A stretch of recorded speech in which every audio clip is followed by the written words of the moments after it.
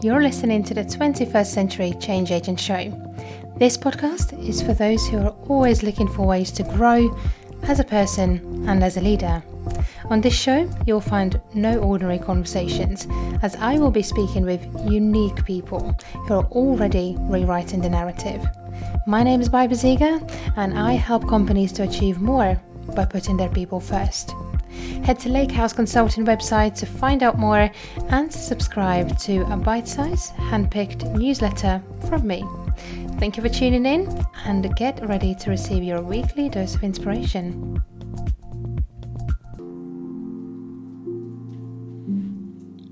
Hi everybody, and welcome to another episode of Change Agent Podcast. Thank you so much for joining, as today I have a very juicy conversation for you on the future of artificial intelligence, or AI. I hope I'm not alone when I say that when I think of AI or machine learning, a picture of something similar to a Terminator or a scene from iRobot comes to mind.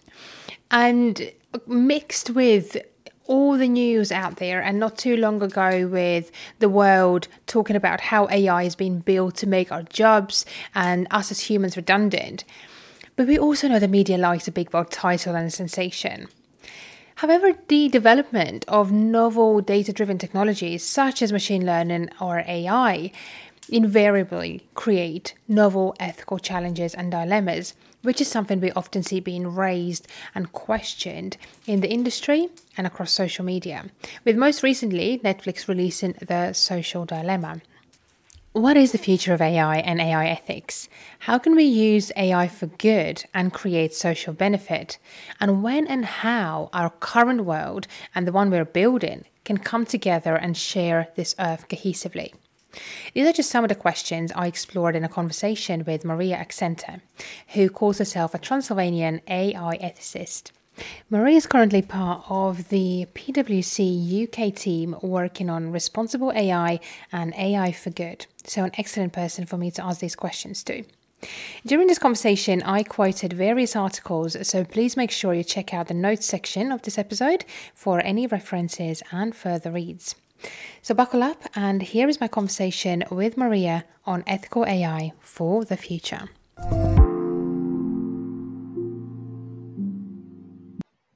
Well, hi, Maria, and thank you so much for joining me on the 21st Century Change Agent podcast. On this show, we celebrate change makers who are pushing that needle and are already rewriting the narrative for a better future.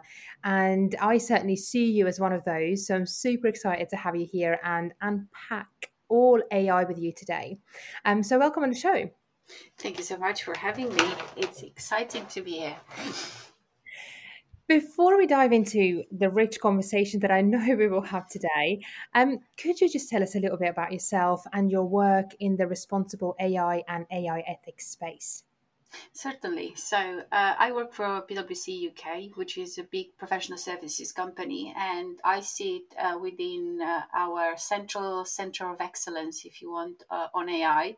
I've been there for close to 4 years, and before that, a lot of typical consulting work around digital and technologies, covering all diverse technology. And then 4 years ago, I started focusing on AI, just at the inception of this center of excellence, where I started specializing in the topic of responsible and ethical AI, and how do we look at the layers that wrap the actual tech, the data, the algorithm, and the infrastructure they come in. What are the implications? What's the impact? The disruption that triggers, and how should we as businesses, and first of all us as a business, and then the advice we provide to our clients, understand all those implications of a new technology and being able to react accordingly. I work very closely with my data science team, and I act as a AI ethicist for our projects. We build a lot of exciting tech, and at the moment I have a big project on using various type of data to test the resilience of our employees' stress. And there's obviously a host of ethical implication And I'm very excited to work on this project and being able to present firsthand to my team what it means and what impact, positive impact, this type of analysis and work can have. But I also work with our clients. So we have engagement with clients across very different sectors and industries on the same topics. And that work focuses more on the operational side of AI ethics, which looks at how do we create the right processes and structures to be able to have those conversations. Because as AI is a technology that's very new and comes to disrupt the value chain. It also disrupts the way we build it and use it. Therefore, for most of the businesses are not ready, so they have to prepare themselves to be able to having those conversations. And lastly, I'm an advocate and a bridge between the firm and a lot of the entities doing AI ethics and policy within the UK. Mainly, I collaborate with all-party parliamentary group on AI, but also with global institutions like World Economic Forum and IEEE. And the beauty of this collaboration is that we learn so much from each other, and we share so much information that's extremely valuable into achieving a true ethical outcome with AI. And I've been very grateful for the last 4 years. Although I've been extremely hectic, and I think I've lived 3 lives in the last 4 years. And I'm not even comment about the last year and those 2 months, but it's been an exciting joyride, and I feel we've just begun this journey. Thank you, Maria. And I totally hear you about the past year. I think that we've lived about, 8 of our 9 cat lives in that alone. But it sounds also that you're in the middle of a really varied work, lots of varied projects, varied clients. So I'm even more excited to pick your brain because consulting work really allows you to see AI in sort of diversity of Mm. spaces and locations. So let's ease into the conversation and start where I usually start with my guests, which is the terminology and unpacking some of the most common narratives in this space. So, first of all, artificial intelligence or AI. When someone says that, as much as I'd like to think that I'm better than that, I always get this image of a Terminator or a scene from I Robot in my head. So, thanks, Hollywood. Oh, yes, So, thanks, Hollywood. So, when you are asked to define or talk about AI, how do you introduce this concept to people, to ordinary mortal people? What is AI and what is it there for?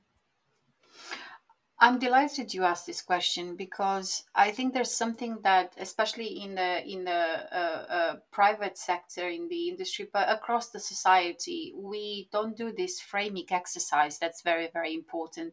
And if you look at AI, the academic and research community, where AI has been a topic for many tens of years. They haven't yet come up with a definition.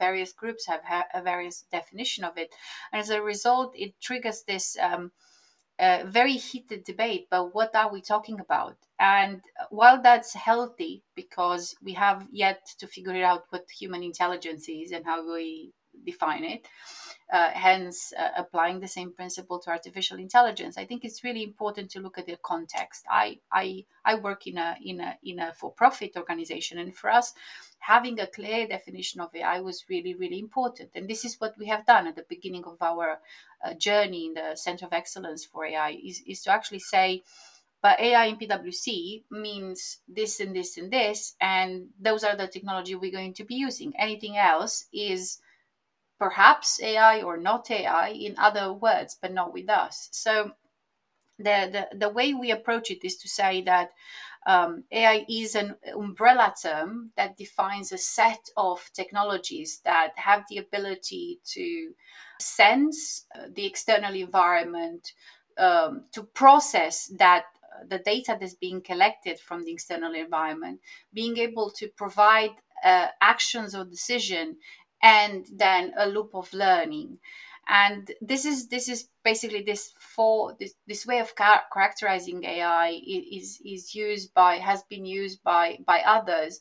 I think it's easier to comprehend than starting jumping straight away and listing all the different technologies, because that requires you to understand a little bit better how computer science work in the first place, and have a little bit more knowledge before you start saying, but AI is machine learning, deep learning, NLP, conversational agents, and so simulation optimization, and all the other technologies. So that's the definition we are using, but that's the official one for my field of work. But the ones I started to embrace more and more is the one that is being promoted by Virginia Dignum and others in the research field, is saying that AI is a technology that does all this right, senses, thinking, acts, and learns, but is also the social, economical, and political context that comes attached to AI, meaning the context where this tool operates, and the context where we can see the ripple effects of its functioning. The fact that we are dealing with a technology that has agency and interacts with its external environment, adapts to it, and also has a certain level of autonomy. And this is more a definition that I'm willing to embrace, because doing this actually start justifying why thinking about the moral implication is so important, right? I think you've just filled probably a lot of gaps for me and for the listener as well. And the definition that you just talked about, I had heard that before. That ultimately AI is sort of it needs to bridge the gap between those socio-economic, political, and other scenarios. Um, so while we are on sort of this addressing narratives topic, there are, I think, a lot of these sort of sci-fi worthy narratives when it comes to AI. And one of the most common ones is that the robots will make humans redundant, or that they will rise up and conquer all of us altogether. And the feeling is that this will be achieved through mass automation. And obviously, estimating automation risk is challenging, of course. However, Office for National Statistics, or ONS, fairly recently released a study that concluded that young people aged between 20 to 24 who are employed are more at risk of their jobs being automated than workers aged 35 to 39. And the difference is quite vast. It's 15.7 versus 1.3%, respectively. So I would love to get your thoughts on whether this statement about AI making us redundant is purely science fiction, or is there more that meets the eye? Another great question. And taking a step back into why did we have this narrative is first of all understanding that humans have been always fascinated with the possibility of becoming gods, right? For us to create sentient beings that will look like us, behave like us, but we will be in full command and control. I think there's something that if you study history, it leads us as far as the ancient Greece, where we had this attempt of creating those intelligence machines that will be our servant. Fast forwarding in our days, that has remained in the storytelling around different culture, and especially has fascinated Hollywood ever since its inception. And uh, we all of us in different generation grew up with various intelligence machines, from robocops to terminators to the ones we've seen in Star Wars, and all the ones that have been more sophisticated. You look at this variety of embodiment of artificial intelligence that also created a very useful thought experiment, which is fantastic for us, because Hollywood and film production in general is doing is allowing us to dream or to imagine a specific context and how we would behave in that specific context. But somewhere down the line, in about 2017, when we've seen an acceleration of this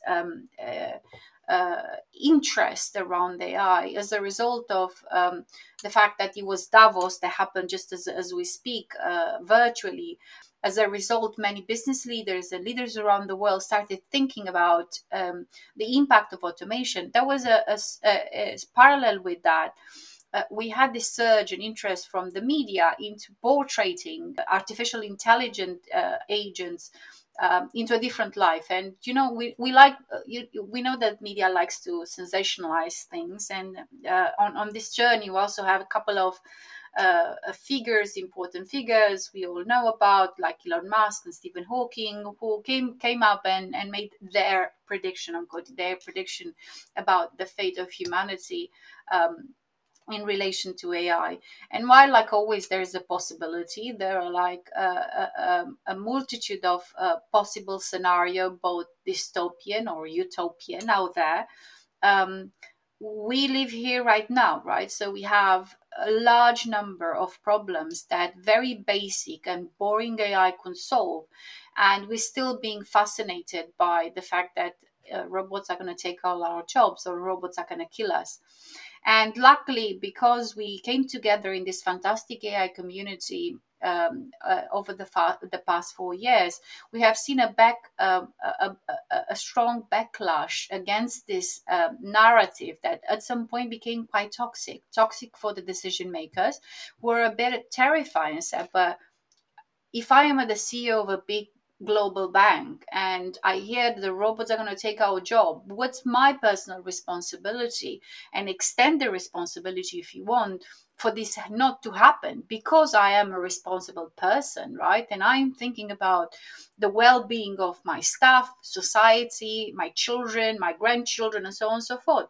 So there was a positive move in 2019, started 19 and continuing 20, where we will see less and less of those stories, and people starting um, losing a little bit of interest in this sensational picture of AI. In the same time, looking at those claims, especially with the claims around the robots are going to take all our jobs, and actually debunk it. And as you said, it's difficult to predict uh, how much automation will impact certain jobs. But again, the same narrative that started so pessimistic, right, has draw attention for a lot of people, especially those looking to use automation to optimize their businesses.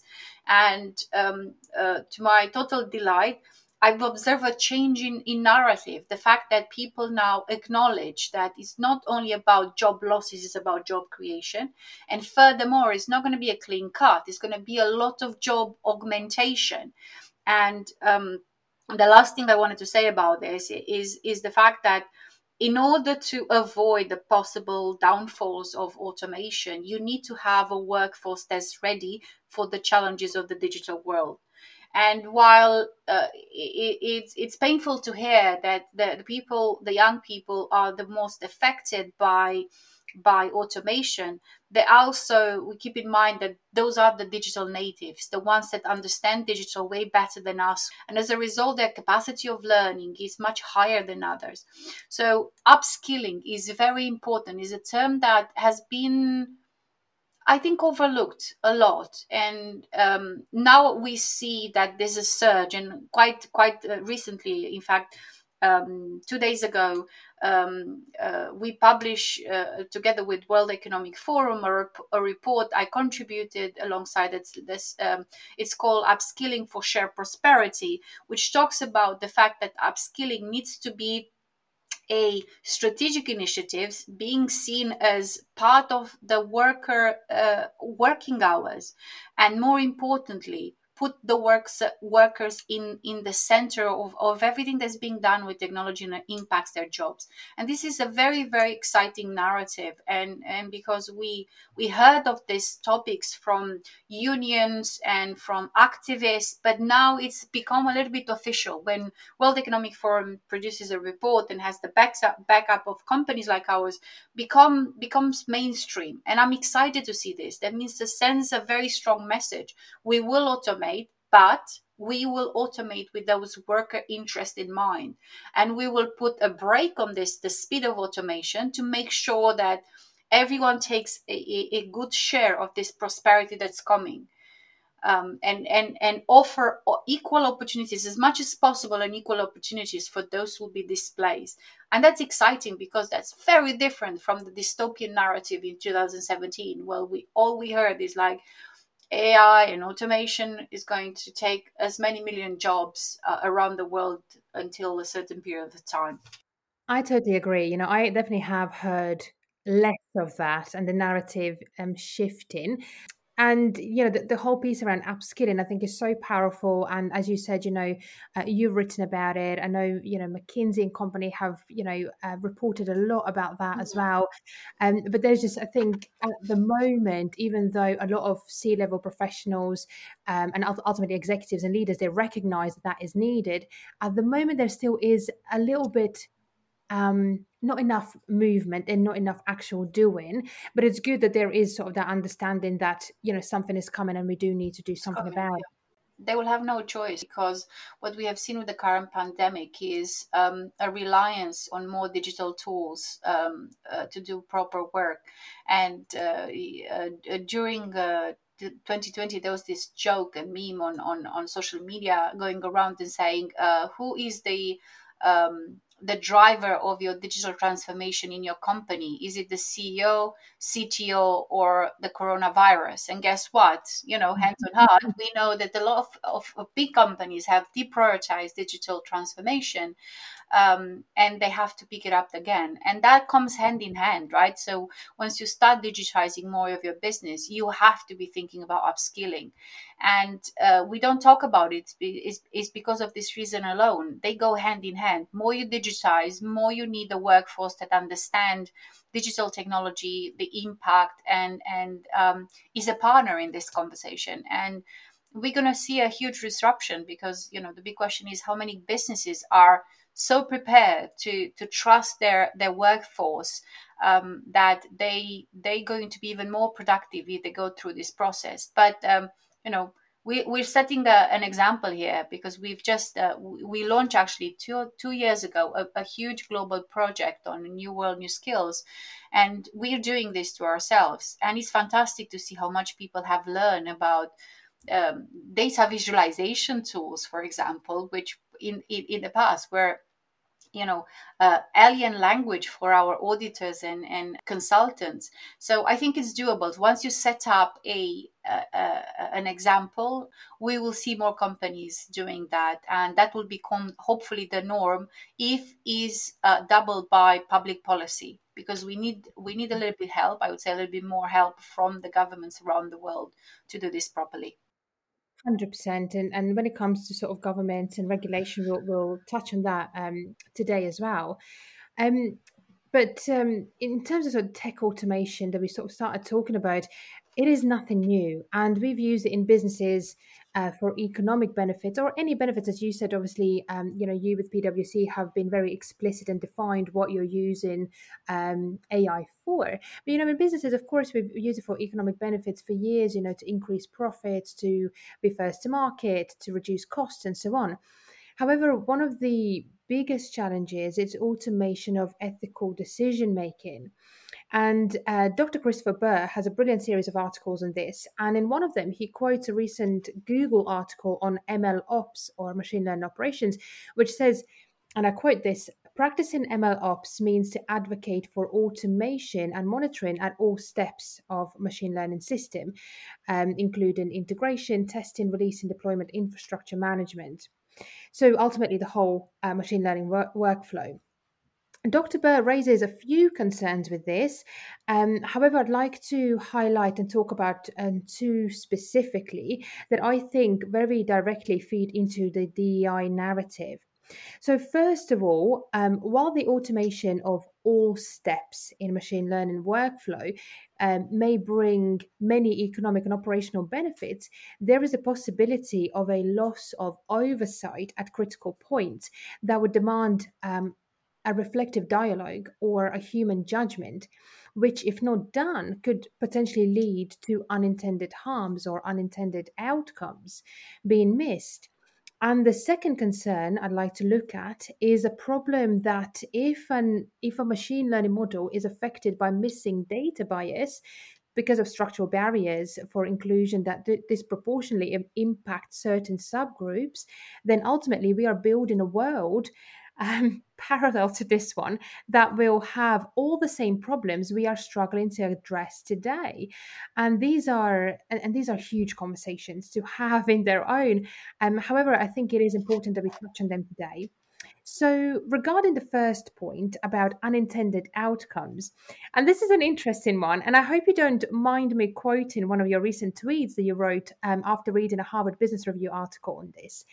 And you said, "It wasn't me, it was the universe." Or the more professional version, quote unquote, unintended consequences, is the excuse tech world is using for their blatant lack of accountability, and with that, no good solution to fix it. Can we go into this a little, please? Could you elaborate and talk us through your frustration with this? Yes, that's a nice way of putting it, right? It's the British sugar coating. Um, so where do we start? Is first of all the fact that we need to start framing, as I said at the beginning, AI not as a general purpose technology, which is the case now, but probably more as a large technology system, because it behaves like this, displays more of a infrastructure capabilities rather than your typical general purpose technology. And there's a really interesting piece of work that happens at Cambridge University with one of my friends there, Dr. Johnny Penn, who is has been picking up on one of the idea of David Runciman, who's a professor at the same university, saying that we should be looking at AI as we look at the corporation, so as an artificial entity.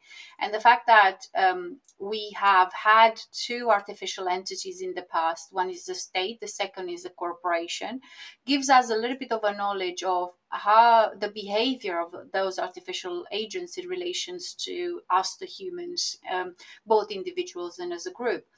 And the reason I find so fascinating this framing is that you start seeing manifestation of AI as an entity in companies like Google and Facebook.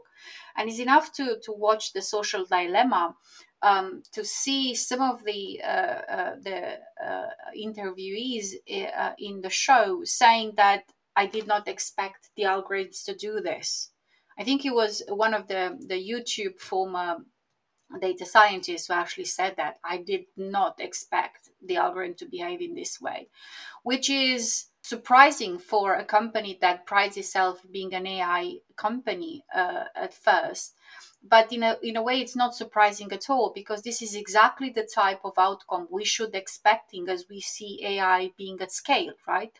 Google makes a very interesting study example, putting aside all the ethical challenges they have. And is of course they have it because they are the first AI company. So if you look at all the other first companies in their field, they grapple with their own ethical problems in the past. So no, Google doesn't have the biggest problem of a corporation. There are many others before them. But it's interesting to actually see if we can separate the problems Google has as a corporation versus the problem Google has as an AI, as an entity, AI at scale, right?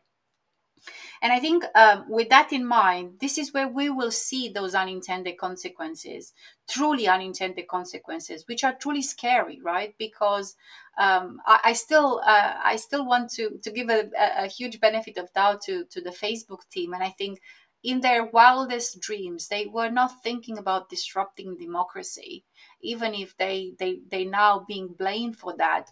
I don't think they had these evil thoughts in their mind. They will one day be the one instrument that will shake democracy to the core. But put that aside, and having a more optimistic outlook is acknowledging that unintended consequences will happen. Is how do we deal with it? And the way to approach it, I think, is to learn from cybersecurity. I'm a bit intrigued. How come the cybersecurity community and the AI one are not closer in conversation? Because if you look at cybersecurity and how they deal with incidents, the same approach should be borrowed by the AI practitioners. And furthermore, the cyber community has learned that from crisis management. And crisis management, I've done my stint, by the way, in crisis management. Before joining the AI team, you do a lot of preparedness, which is a very interesting word. I never heard of it before I joined that project. In PwC, but preparedness is where you start looking at what can go wrong and train your team to have options of response when something like this happened, right?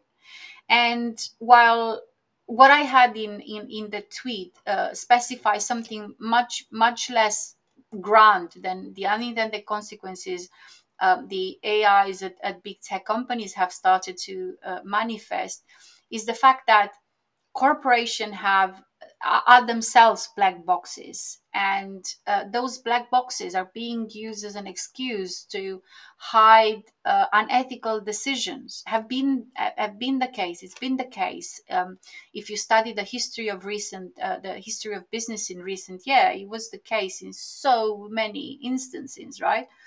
And I wouldn't want us to repeat the same mistake again. We have the chance to say we have two type of transparency. One is the explainability transparency of the models themselves, which is a technical problem that is, studying and research and methods exist to allow for increase of transparency of the model. But the other one that's harder to address is the transparency of organizations, right, where AI is being developed, and the clarity of their goals and how they align their actions with those goals.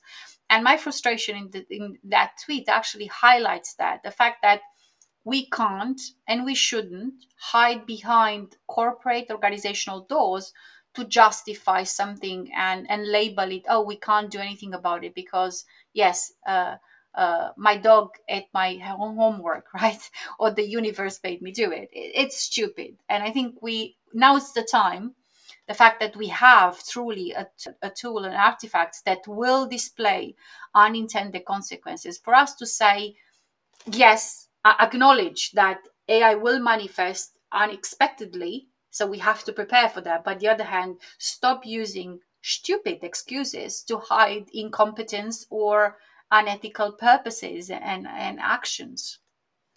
I think that last sentence you should say a little bit louder because I think it could be applied to anything. And there's No. plenty of people and plenty of professionals hiding behind, ignorance and or hiding ignorance behind that. Um, but while we're on that topic, let's bring the second concern around data bias. So I guess there are two ways we can look at this. One is in form of missing data bias, and the other one is simply data bias. Ultimately, to put this in simple terms, artificial intelligence and machine learning feeds on data. Data is created and produced by people who have Mhm. biases, and therefore data we feed into this AI and ML are biased. So, Maria, to what extent is the statement accurate in your eyes? Uh, I think it's absolutely true. I keep on saying that we should regard AI and its bigger component, machine learning, as a mirror to humanity, because before we get an outcome with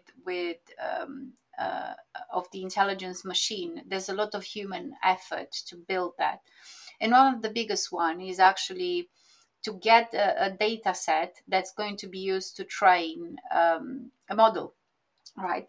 And it's not just about the composition of the data set and who was the people who created the data set. Is much more than that. It's about the data sourcing and the data collection. And it's really interesting if you look at the machine learning community, that a lot of focus has been on debiasing the data sets and the model, while they now acknowledge that in fact bias cripples in the bias that is toxic, because there's a bias that is beneficial, and we'll get to this in a second. So the discriminatory side of bias is the one that cripples in at every single stage. So therefore, by simply focusing on a data set and say, oh, I debias the data set and I'm done, I've done my job, you've done a single digit of your actual job. And what we need is a debiasing, or understanding the problems with the negative bias, and where it leads to discrimination, potentially leads to discrimination of all the other steps that lead to that data set. So the machine learning community now is talking more and more about this specific stage within the machine learning life cycle of the data collection and sourcing, because this is one of the most important sources of bias, right? When you start analyzing what sort of a diversity manifest or diversity statement you want to make before you actually reach the point and choose, let's say, a fairness definition out of the 28 that exist out there. There's a little bit more consideration and an analysis of what exactly am I trying to build here, and what's the diversity stance I'm taking? Is it aligned with the purpose and the values of the organization I serve, or the community is dedicated to?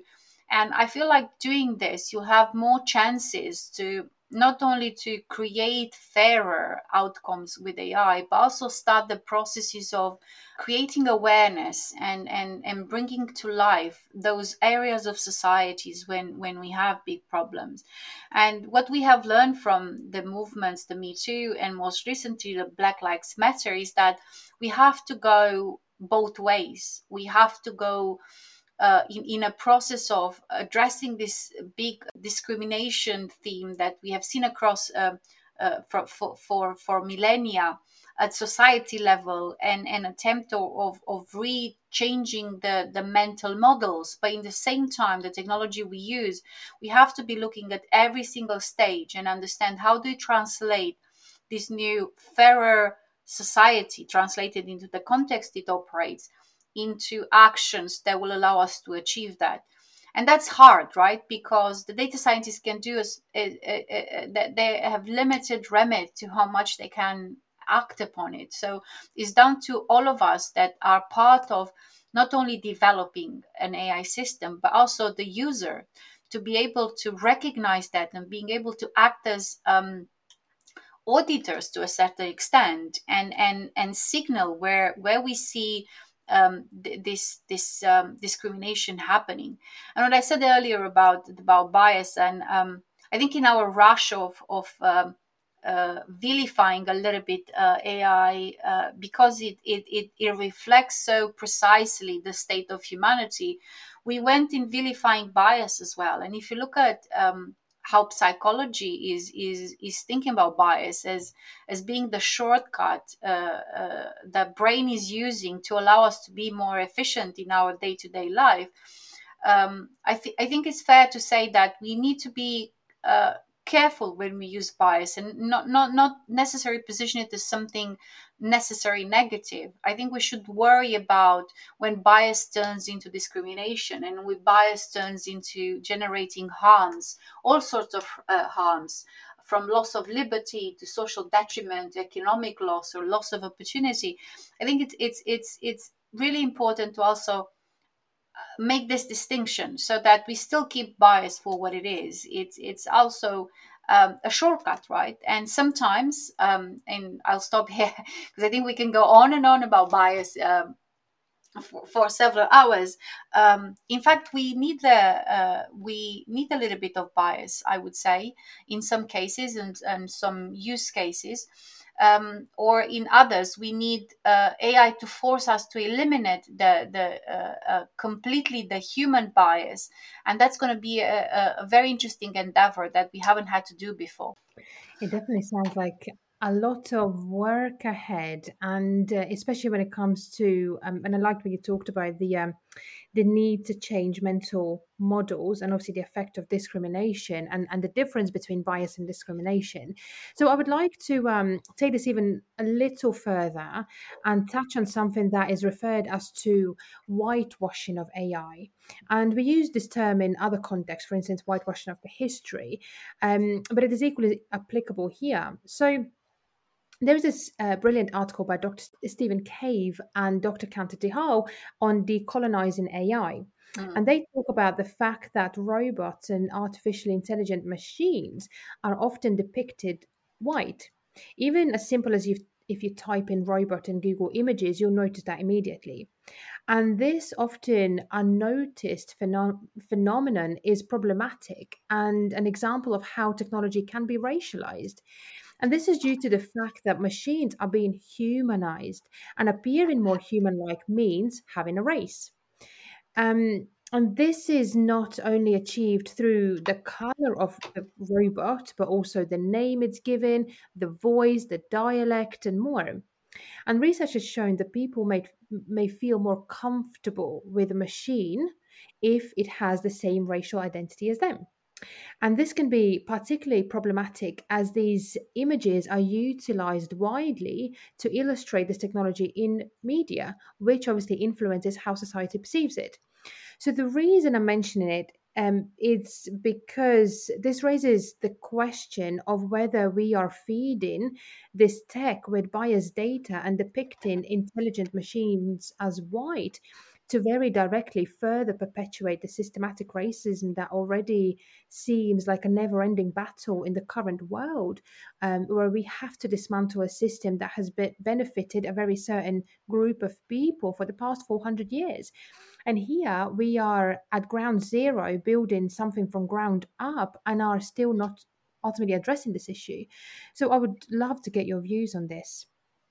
This is a mining ground, I have to say. So on one hand, you have a technology that is supposed to be neutral, but it's never neutral because it's aligned with some purposes. And on the other hand, you have the society that has historically been not fair, to to a lot of different group of people, depending on how you classifying gender, race, and all different type of minority or not minorities. Because in some cases, if you look around the world, we've witnessed discrimination again majority. So this is not going to be easy. This is where we see AI ethics being used as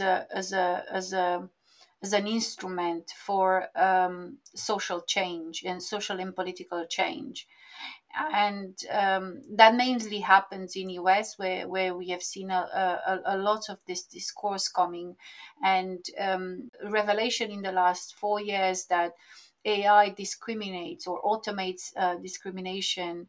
But there's a positive angle in there, right? The fact that um, the society got to pay attention, and there was a level of awareness that was risen as a result of those incidents that put a lot of people on the thinking track on how exactly do we change the way not only we build those tools, but how do we think as society and what changes we need to be making. And I love the work Stephen and Kantar are doing. I'm working with them at CFI, and we've been partnering with them since they launched in 2017. And they've been doing fantastic work around AI narratives. And this paper is part of the project AI narratives, where they try to understand in various cultural context how is intelligence perceived, and with that artificial intelligence, and how it should be perceived, and what are all these implications, and why um, you highlighted an unintended, to a certain extent, outcome of the use of AI in society, which is a profound societal change. My question is how much we are prepared to do that, right? Because there's a fine balance on how much change we push before we have a generalized chaos in societies. And we've seen what happens if it's enough to look at the 4 years in US and keep an eye on US going forward. Is unfortunately for us, for a certain extent, society is a big system, and nothing is built anew. Everything is an evolution, or a different state of an existing system. And we have to be aware of that when we desire to make some changes, because there's a certain path to be taken when you change the system before you break them. And while we need to be making societies more fairer, and we shouldn't try to do it in a way that will create more conflict and more disorder in society. And I'm very optimistic that will happen, because there are a lot of good people out there, and especially the Gen Z, that they come with a different mindset that's more egalitarian and more geared towards sustainability.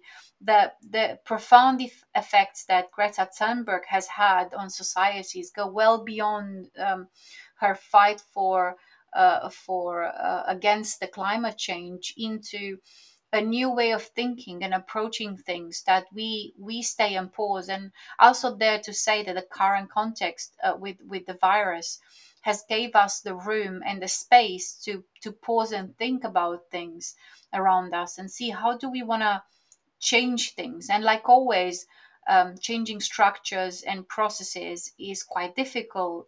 But if we start changing mentalities, we will see this change coming naturally over time. And AI is the perfect tool for us to go to see where the biggest problems are, and being able to prioritize it. And we should display a little bit of bravery towards, yes, let's acknowledge we have all this issue, but let's not start blaming the blame game and pointing fingers and victimization. Let's work collectively to solve those problems.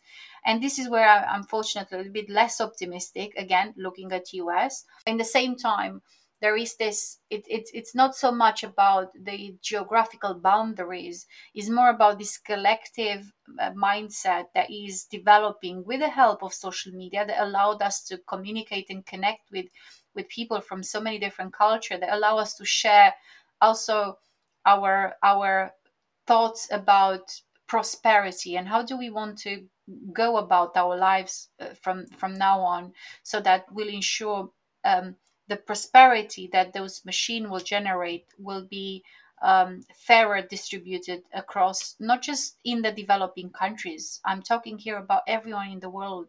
And what we said before we started this recording, countries like my native Romania, and so many others, where we can see huge benefits of using technology. And I think it's only fair to start thinking about technology with those lenses. Is not only something that will bring us mass unemployment or unintended consequences.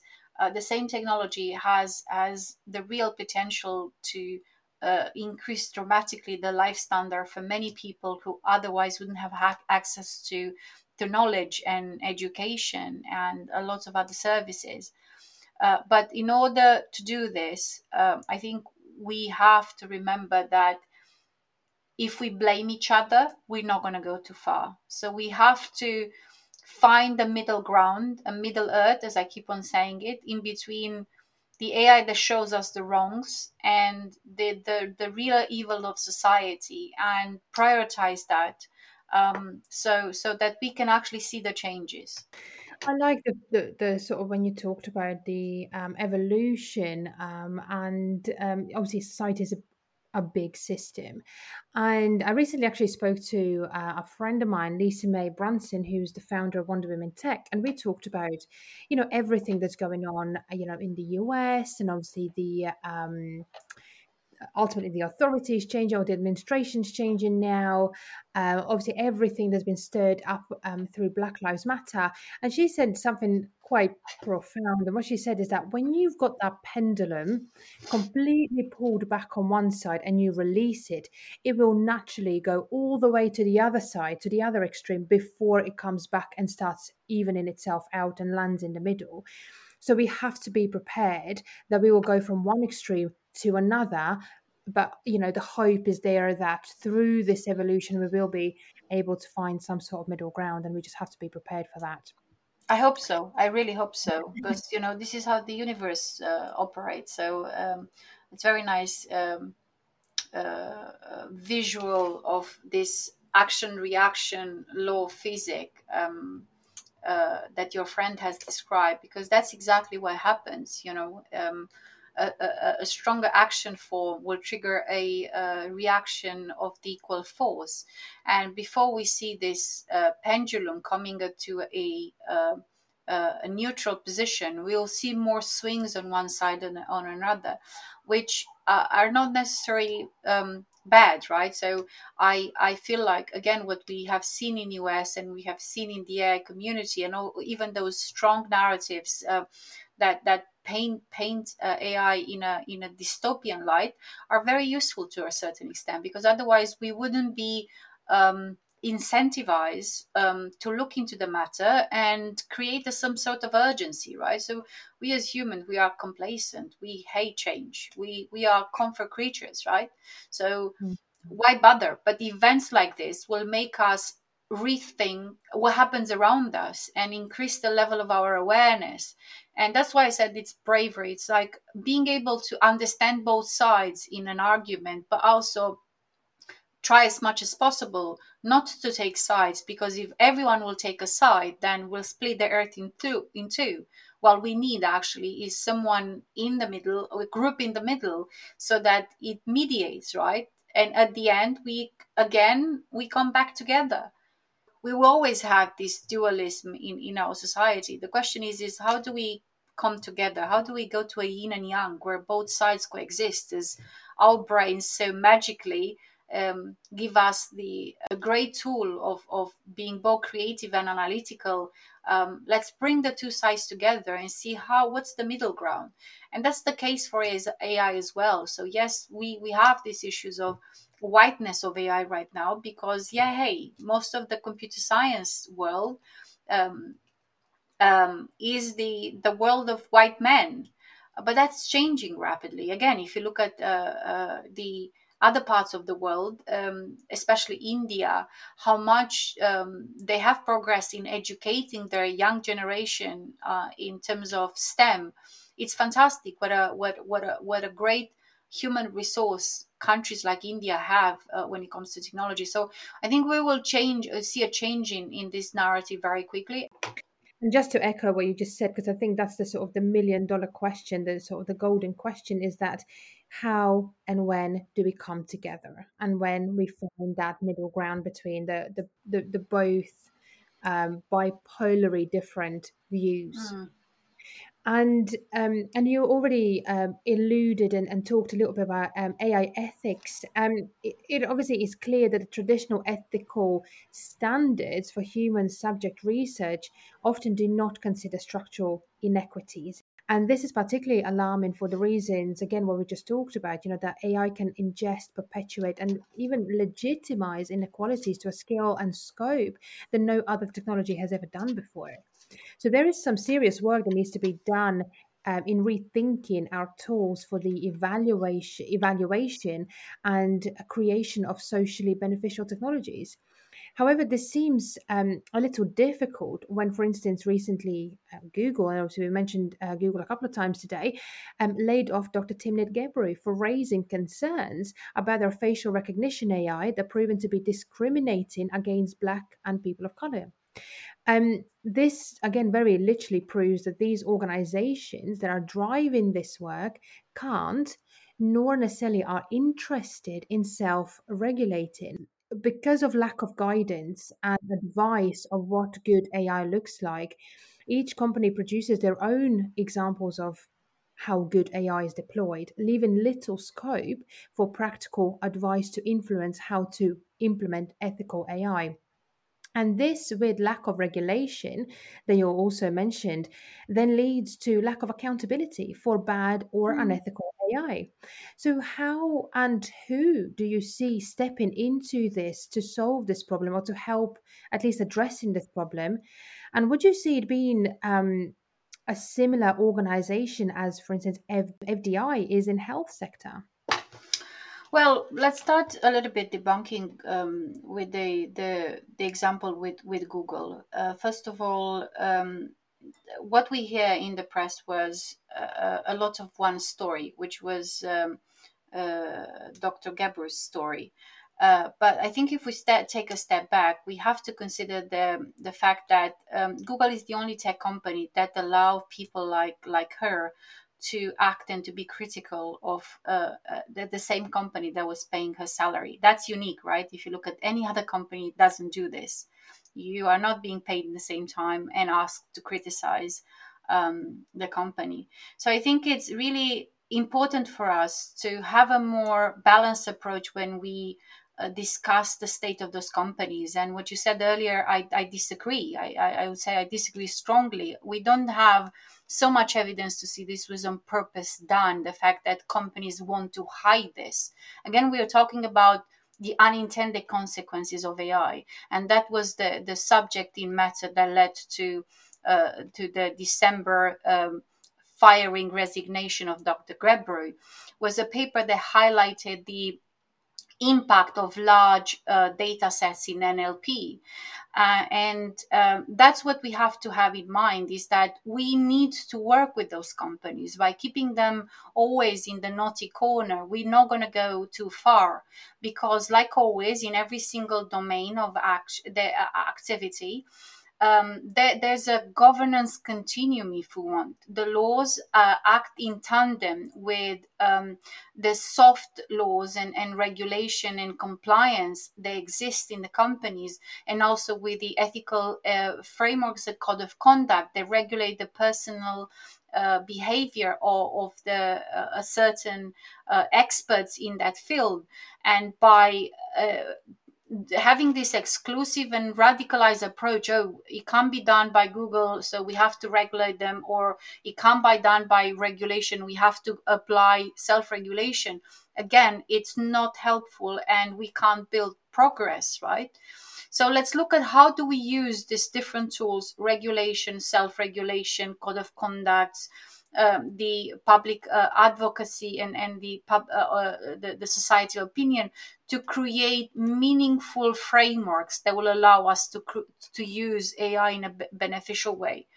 And that's where I feel that Europe is in a better position, because they are thinking about bringing it all together. And it's not quite right that we don't have regulation. We have regulation, it's not applied, and it has some gaps. If you look at something like GDPR, has a lot of provisions for the use of algorithms and data, but it's still not apply fully, and it needs update. Yes, European Commission is working on that, as is working on another regulatory framework, but those frameworks are only as effective as there is a certain moral behavior from the companies themselves. And while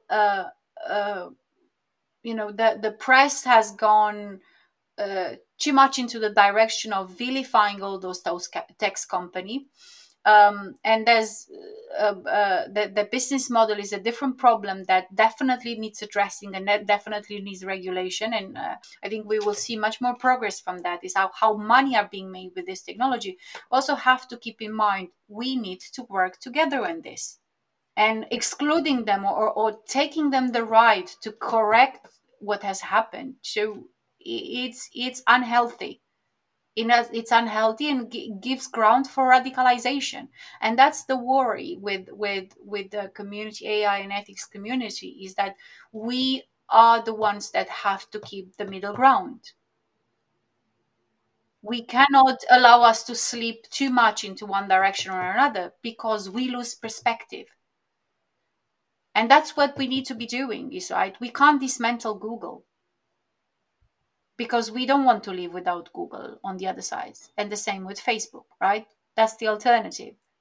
So, how can we work with them to actually find the right balance in between regulation that are there, but only applied in extreme situation? What we want is to develop an ethical behavior by everyone involved in this process, and that was the case with previous technologies and previous scenarios. Was not just one tool or another, creating an agency or pouring the world with new regulation. It was a collection of instruments that will allow us to get to a ground where those who are um, in the unknown, so not necessarily evil or good or evil, have been brought to the same on the same page, and that's the direction of travel we need to be taking.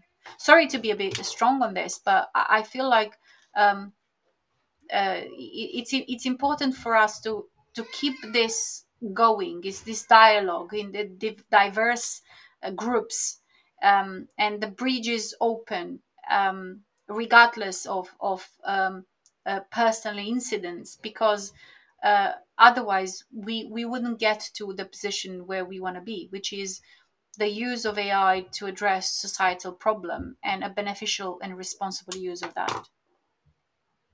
And you don't have to apologize at all. I think and the whole sort of reason for the conversation is to bring both points to the table, and also to fill in the gaps where potentially we don't often see them unless we are in the industry specifically working with those people and on those projects ultimately. So I'm actually quite glad that you did bring this very different point to the table, because I think you're right. We can't be pointing fingers. Big tech companies, be it Facebook or Google, are very easy to villainize in media and so on, just because they are so big. But at the same time, I think where these organizations hold the monopoly, and they often do call the shots. So sometimes when they do these things, as with Dr. Timmy Gebru, it just doesn't look good, and it makes people sort of like us who are on this side of that piece of work really question these organizations and their motives. And you're right, because of media, potentially we don't hear both stories and both sides of the story.